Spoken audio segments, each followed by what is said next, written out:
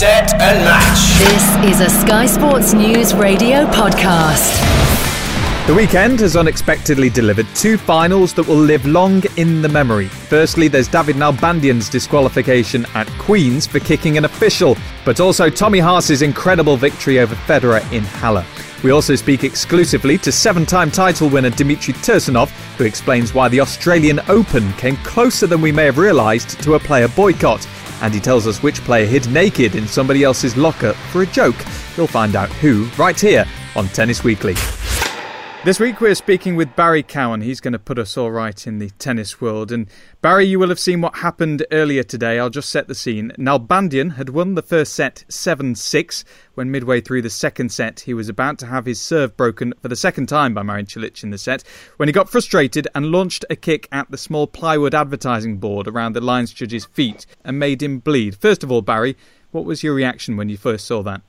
Remarkable, really. Had to be defaulted, and it sort of reminded me straight away of what happened to Tim Henman at Wimbledon, was about 17 years ago when he accidentally hit a ball girl. It was really unfortunate for the tournament, really unfortunate for the spectators, but rules are rules, and Nalbandian 100% had to be defaulted because you can't condone what he did. I just hope that the linesman is okay. So you can understand the kind of frustration that pent up inside him? Well, I can understand the frustration because I play professional sport, and at times you do want to boil over, at times you do want to get your frustrations, but you have to know what your responsibilities are.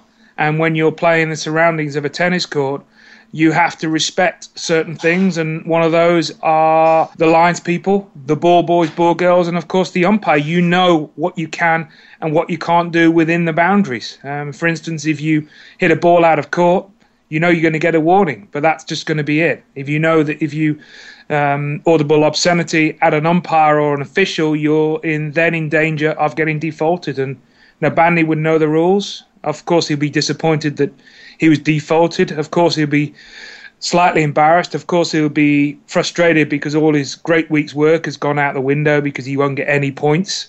But I'm afraid that's what happens. Well, let's just clarify what happens here. He loses the prize money he would have otherwise earned, as well as the ranking points, and is subject to a fine of up to $10,000. Now, he was already fined $8,000 for throwing water at a staff member after an altercation with umpire Kada Nooni at the Australian Open, following a Hawkeye Challenge disagreement. And the rules, according to Tom Barnes, now the ATP have sent us the transcript of his interview following the incident, and Tom Barnes, who is the tournament supervisor, he said that there is nothing in the rules that says he will be suspended for what happened today. But do you think that's right?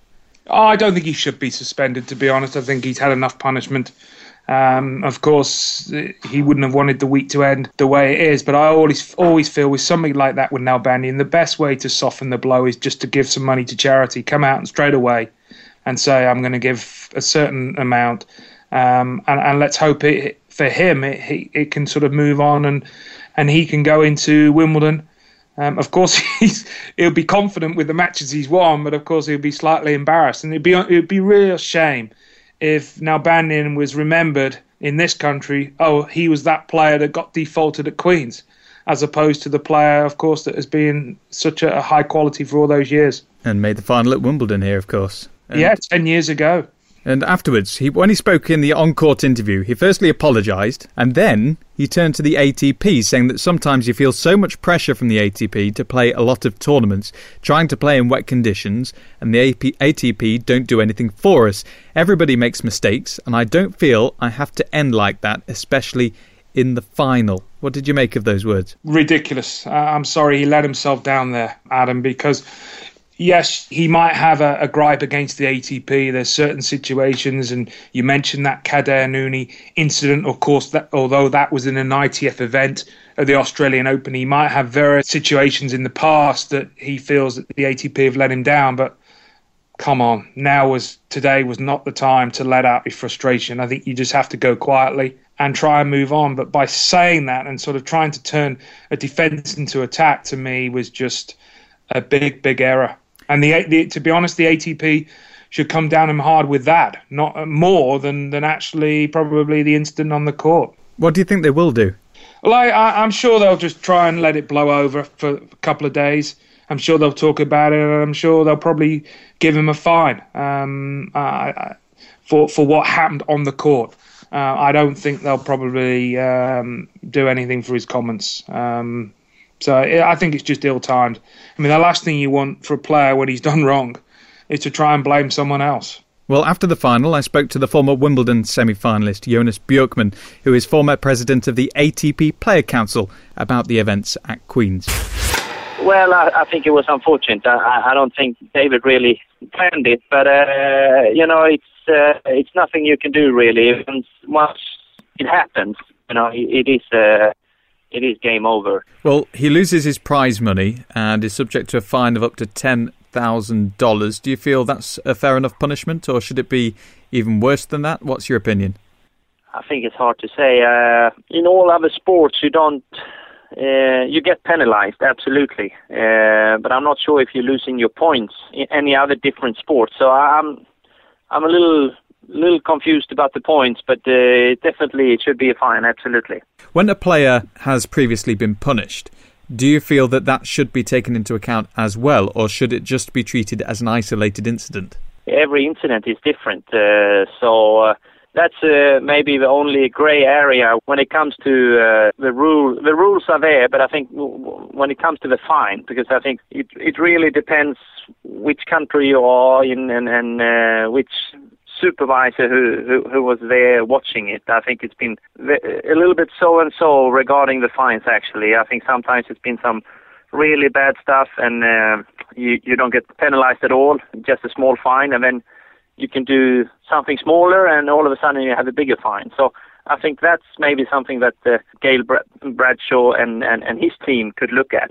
Well, afterwards, David Nalbandian spoke on court and gave his interview and said sometimes you feel so much pressure from the ATP to play a lot of tournaments and then trying to play in wet conditions, and he didn't feel as if he should have been defaulted. He believes that the rules should state that yes, he can be punished afterwards, but he should be allowed to finish the final. What do you make of that? If you have the rules that it is a match penalty, then that's the same in soccer. I mean, if you get a couple of yellow cards and then get a red, get a suspension after, I mean, it's either a red card or nothing.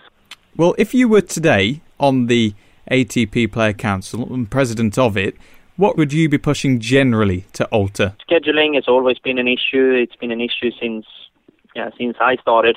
It would be probably more concerning different things like skipping the let call or finding new small things to improve the game. Well, let me throw something at you. What about the time taken between points? And I'm sure you know which players in particular I'm referring to at the top of the game. Well, I can totally agree that I think they should. I think Ivan Lubicic actually said that they should be like in basketball. You just have a clock or a watch, but who comes out after 25 seconds, you have a sound. If you're too late, you're too late. That then maybe like first you have a warning and then point penalties, and then I think you can improve. Yeah, and what are you doing with yourself nowadays, Jonas? Well, I got the great position of being the marketing director for IF Stockholm Open, our tournament in October. So I'm working closely with Thomas Johansson, who is the tournament director. We're also working close to our tournament in Båstad, who is straight after Wimbledon. And have you heard from Robin Söderling at all about his possible return? Because his last tournament was in Båstad, wasn't it? Yeah, it was Båstad last year. I mean, that's also someone who's been really unlucky, and so far it's still no news when he can be back, and I really hope he can have a shot to come back. And if he puts the effort in, I have no doubt that he will be back in the top 10. This is a Sky Sports News Radio podcast. Former president of the ATP Player Council, Jonas Björkman, principally giving us his thoughts on the events at Queen's involving David Nalbandian. This, Barry, has taken away the moment from Marin Cilic. He's won his first ever grass court title, his first title since October last year, but he couldn't really celebrate, could he? No, it was always a very difficult position, really. If you're that type of player, I think you just have to, feel for your opponent. Probably glad it didn't happen to him. I mean, I think when any sportsman sees that, thank heavens that wasn't me. But for Cilic, it's nice to see him back to some sort of form. His season last year was disrupted by the injury. Slow start this year with the injury as well, but he's starting to show the form that he showed a few years ago when he pushed Murray in the Australian Open. Yeah. Well, let's just touch on Queen's itself and the organisers. It's been such a tough week for them. They were worried about losing headlines to Halle because of the calibre of players that have gone there, including Nadal. No Djokovic at Queen's this year as well. But now they do have headlines, all for the wrong, disappointing reasons. Combining that with the rain and the seeds tumbling out as well, it's just been so difficult for them, hasn't it? It has, but that can happen. You get certain weeks that the top players can lose early, and it's up for the other players to stand up and be counted. But of course, when you have Murray and Tsonga in the draw as your 1 and 2 seeds, your headline acts, no tournament wants to see them lose early. But the men's tour is incredibly strong. You only have to look at Halle, where Tommy Haas was able to beat Federer in the final there. Haas, of course, a wild card at Wimbledon in 8 days' time. So, well, I'm glad you've touched on Tommy Haas there. What a day for him, and it's a shame for him as well that he's been overshadowed by what's happened at Queen's, because he's 34 years of age. He's coming back from numerous injuries, including surgeries on his hip and shoulder, and he played extremely well today, beating Roger Federer on grass in straight sets. You've got to hand it to him. Absolutely, and I'm sure what's happened in Queen's won't be hitting the headlines in the tennis scene in Germany. I think they'll be focusing on their own tournament, focusing on what Haas did, which is remarkable. To be the age that he is, to have had the injuries that Tommy Haas has had, and to come back and be playing as well as he's been doing, not just this week, but in the previous months. My memory of Tommy Haas was a few years ago when he made the semi-finals at Wimbledon, and he served and volleyed first and second serve. So, serve and volley tennis is not dead on grass. And let's hope that Haas can have another good showing at Wimbledon. The top seeds won't want to play him, that's for sure. Well, maybe not Roger Federer. And after that defeat, does it alter your belief that Roger will win Wimbledon? No, it doesn't. Not because of what I've seen this week, not because of what I saw at the French Open, where obviously that, naturally enough, you'd say Nadal is the favourite or Djokovic. But I just feel with the way his year's been going, he's been winning a lot of those close matches. He beat Raonic in the quarterfinals, 7-6 in the third. We shouldn't forget that it was 8 days ago he lost in the semi-finals of the French Open. The women's tournaments, they've been overshadowed this week as well by what's happened on the men's side. But Elise Cornet, she won her first title in 4 years, beating Janina Wickmeyer in the final of Bad Gastein.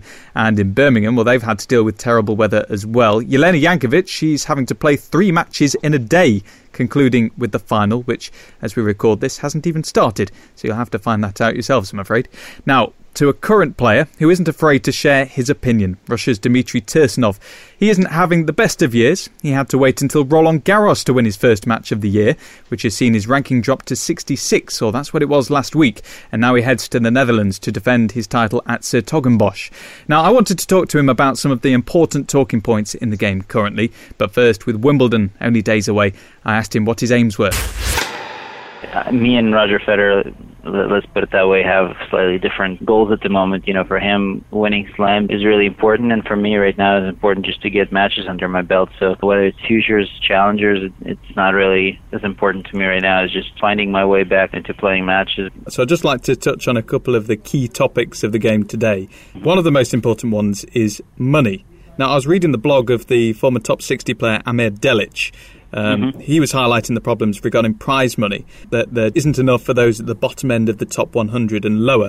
But the thing is, when people hear that a tennis player will pick up a cheque for, say, £14,500 for being defeated in the first round at Wimbledon, they'll say, well, how can they complain? I guess everything is in relation. If we compare ourselves to a football player, then obviously we're very poor. If we compare ourselves to like a plumber, then we're making quite a bit. The bigger issue is that how long that period of your money-making ability is. And, Amir Delic, he was in top 100 or in top 60 for, 1-2 years. So, yeah, he might have made $200,000 or $300,000 in that 1 year, but he might have spent close to $1 million in travel expenses, and And so he might have broken even in some ways. He might have made a little bit of money, but you also have to realize that he's now 29. And what are the odds of him making it back into 100? And what are the odds of him making a living based on tennis? Up until French Open tournament started, and between January, I haven't made a single penny. Well, Delic was also saying that the Australian Open was in jeopardy of not taking place at all because of a possible strike. It wasn't that serious, was it? I wouldn't say that it was very close. It was a lot closer than it has been in years. I don't think that Australian Open was targeted as it was not the target of the players' complaint. The players were complaining in general. It was more about, let's say if we're comparing to basketball, basketball players make a certain percentage of what the actual sport industry does. So, if there's a T-shirt with NBA logo sold, then the players get a certain percentage of it. Do you see positive steps being taken in this regard to improve it for those who aren't at the very top? To be honest, I don't. I'm sure that if there are steps, they probably will be in the right direction for the players, and especially the talks of strikes and the Grand Slams. I'm sure that has not gone unnoticed. And I think also, we can't just sit and demand to get paid more. So how are you going to get this point across, Dmitry, as a group of players as a whole? Because it's a nice idea what you're suggesting, but somehow you've got to portray this to those at the top of the game. I think that's probably the biggest issue. It's all rowing in different directions, and we're making a lot of noise and commotion, but there's not a great deal of movement. How we get that point across is going to be very difficult for me to answer, because I wish I knew. If I had the answer, I'd probably be able to voice it. So given the difficulties of unifying everybody, do you fear that it's just going to continue as it is then? There's really no other option. It is going to continue. I'm pretty sure there isn't going to be any serious actions taken by the players, because it would be very similar to 10, 15 players striking, but, nobody's even going to notice that. Well, we've been far too serious for too long now. Let's finish off with something much more lighter. Well, nowadays you're an agony uncle. Do you enjoy doing this, the agony uncle thing? I feel like babysitting a little bit here and there, but I take it in two parts. I enjoy, obviously, making fun of people, but I also feel that there's a way of delivering a message without being too serious. Well, let's just elaborate on what it actually is. Let's explain. So people write in to the Tennis Space, that's the website it's on, and they tell you about tennis problems that they have, yeah? Yeah, it's not necessarily based on tennis. I think it's just usually it's related to tennis simply because it's still a tennis player, but the basis of it is any problem that they have, they can write me their problem and ask for my opinion or my solution, and I try to help them. Well, this sounds as if it could get pretty deep. You could be talking about all sorts of things. They are pretty deep. The guy is trying to figure out, I don't want to give it away, but, the guy wants to convert religions just simply so he can marry a couple of tennis players. So it is pretty difficult, and I do feel a little bit of responsibility. Do you have to draw a line there and say, sorry, that's outside of my domain, or do you try and help? No. I mean, it is, all it is that they're asking for my opinion. It doesn't, I'm not saying that my opinion is correct. I will try to be reasonable, and if I can make fun of that person along the way, then that's great. And do you still play pranks on the rest? Do you still use your humor as an asset in the locker room? I haven't done it as often as people think I did, but no, actually I would say Ledra is probably the craziest person. Why? Why do you say that? Well, because this guy he doesn't have the brakes, you do something crazy, he'll have to one-up you, and then, he gets into X-rated territory very fast. Well, go on then, give us an example of when Michael Lodra's one-upped you. Okay, he's been hiding in a I forgot which player. I think it was Ljubicic, but he basically was hiding naked in the guy's locker until the guy shows up and opens up his locker, and this guy just pops out, says, hello, bonjour, ça va, kind of runs off. I'd love to see him meet the Queen, because I have a feeling he might do something stupid enough to embarrass himself. Can you imagine somebody on the women's tour doing that? Hiding naked in a locker for one of the other girls to arrive? You know what? I imagine it quite a bit, and I have a good imagination. This is a Sky Sports News radio podcast.